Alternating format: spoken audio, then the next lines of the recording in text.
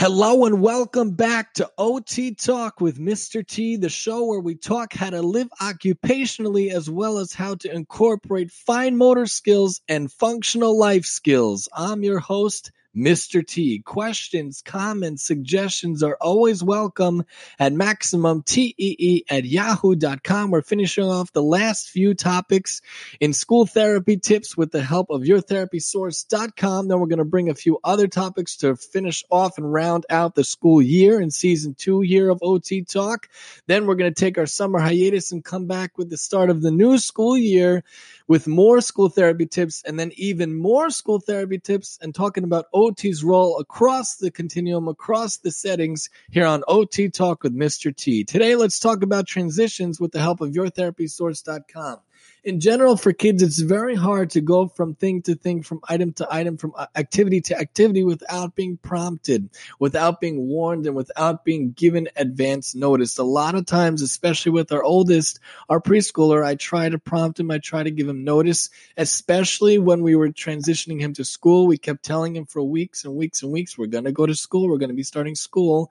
This way, when he went to school, and it was a huge adjustment because he never was in school before, this way he kind of knew it was coming. And then that first week was still difficult, but not nearly as difficult as it would have been had we not prompted him, had we not told him about the transition that was going to take place.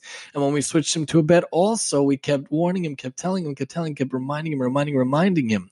And with potty training also, thank God, we've been much more successful, bli ayin hara, bli neder, poo poo poo. And with things like that, we had to keep warning, keep telling him that it was coming, it's coming. And we have to keep saying, do you need to go potty? Please tell me we need to go potty. And we're going to go to a big bed, right? We're going to go to school, right? And I always say, right, to make it into a question for him to understand. And then a lot of times he repeats it back to me. So we have to give kids the prompting. We have to let them know what's going on, not just for kids when we're dealing with switching activities in school for special needs, even for regular kids. Tell them we have 10 minutes left to the art center before we switch to science. We have 5 minutes left in the science center before we switch to math. Maybe even use that timer we talk about that has the visual cue and shows you how much time is left and shows you the red bar is slowly going down. Because if you stop an activity, especially that a kid really likes, without giving them the warning, you're asking for trouble. You're asking for a tantrum, God forbid. They're not going to want to switch. But if you give them the warning, you give them the forenotice and the forewarning that it's coming, that should be helpful. And that also applies with kids, children in general. You're going to the store, tell them when you're leaving for the store, tell them when you're going to the store, tell them when it's time to leave the store. You're going to the office, leaving the office, always give them the forewarning. Wouldn't you like to know if somebody was coming to your house or if you were going somewhere without being thrown in a car, thrown in a bus without knowing? So to our kids, they need to know, they want to know, let's give them that advance notice always. So we also could give other tips about transitions, making them easier. We should Number 1, establish a consistent schedule or routine for the student or child to follow. Provide visual picture symbols if necessary for the student to follow.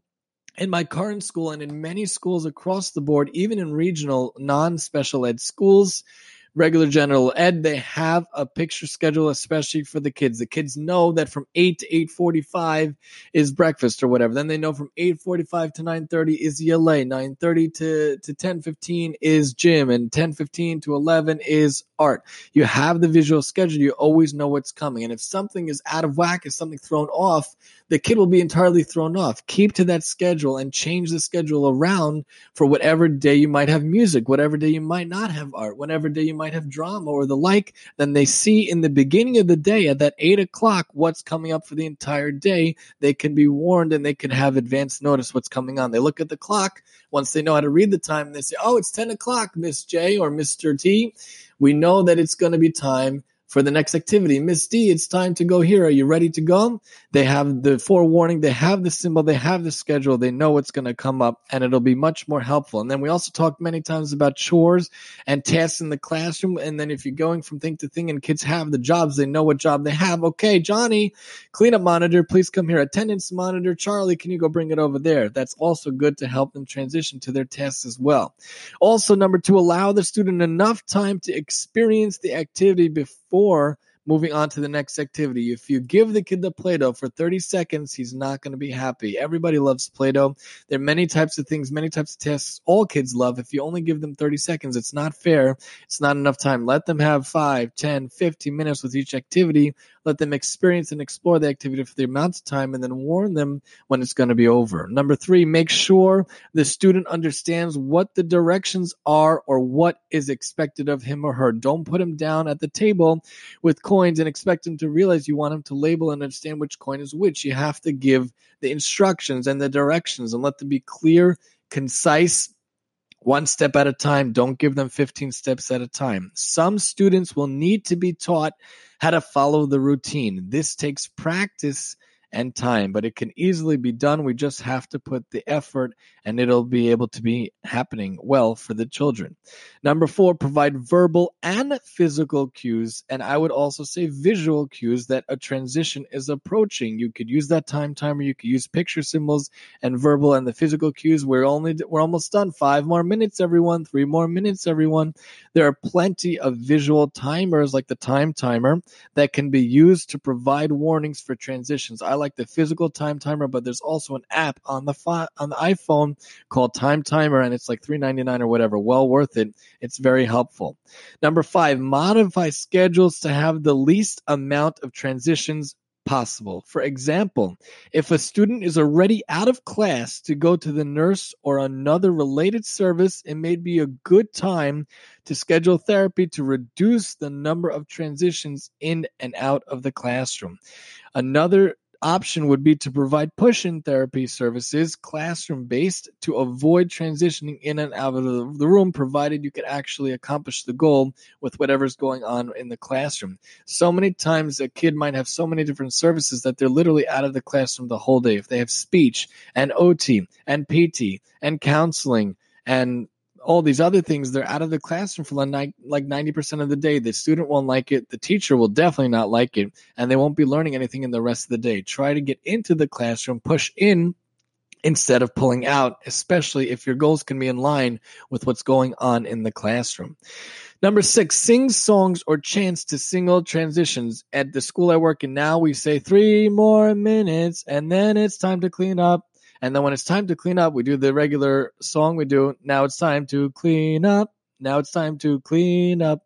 Everybody up. I don't even remember how it goes, but it goes something like that. And then they also do clean up, everybody, everywhere. If you use the same songs each time, every day, the children can anticipate and learn what is going to happen next. The children will be able to anticipate, will understand, and know what's happening next. When we start singing those songs, all the kids realize it's time to get themselves together. Let's go sit down for lineup, and let's go clean up all the different things around. And don't wait till the last 30 seconds. Give yourself 3 minutes for cleanup time and whatnot. If you know that the gym period is 40 minutes, then use the last 3 minutes for cleanup. Don't use the last 30 seconds. That's not enough.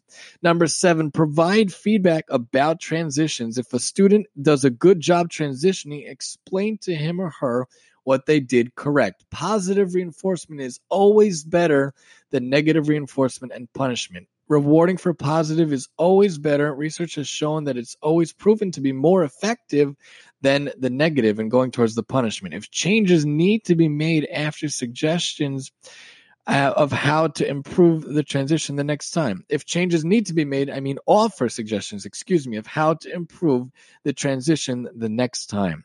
Number 8, as the student's skills improve during transitions, encourage the student to transition independently.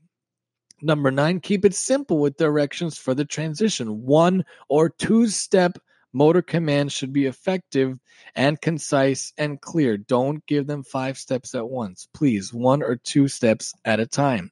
And number 10, provide positive reinforcement. Always positive reinforcement is better. For other students who complete transitions successfully, students will learn from each other and model other behaviors. A lot of times when we do an activity, we as the adults, as the teachers, as the co-teachers, as the therapists, we should really model the behavior, model the action, model the task we're looking for, and then the kids can learn. Kids can learn from seeing a lot more times than from saying. Learn from what I say more than what I do. It's not true. They really learn from actions. They learn from what you do more than what you say. So show the action, show the activity, show the task, show how to transition, how to line up, and how to do whatever you're doing in the classroom. If you throw it in front of them, they might not know how to do it. But if you model it, they will know how to do it. Join us next time as we talk about some suggestions to help children sit still here on OT Talk with Mr. T.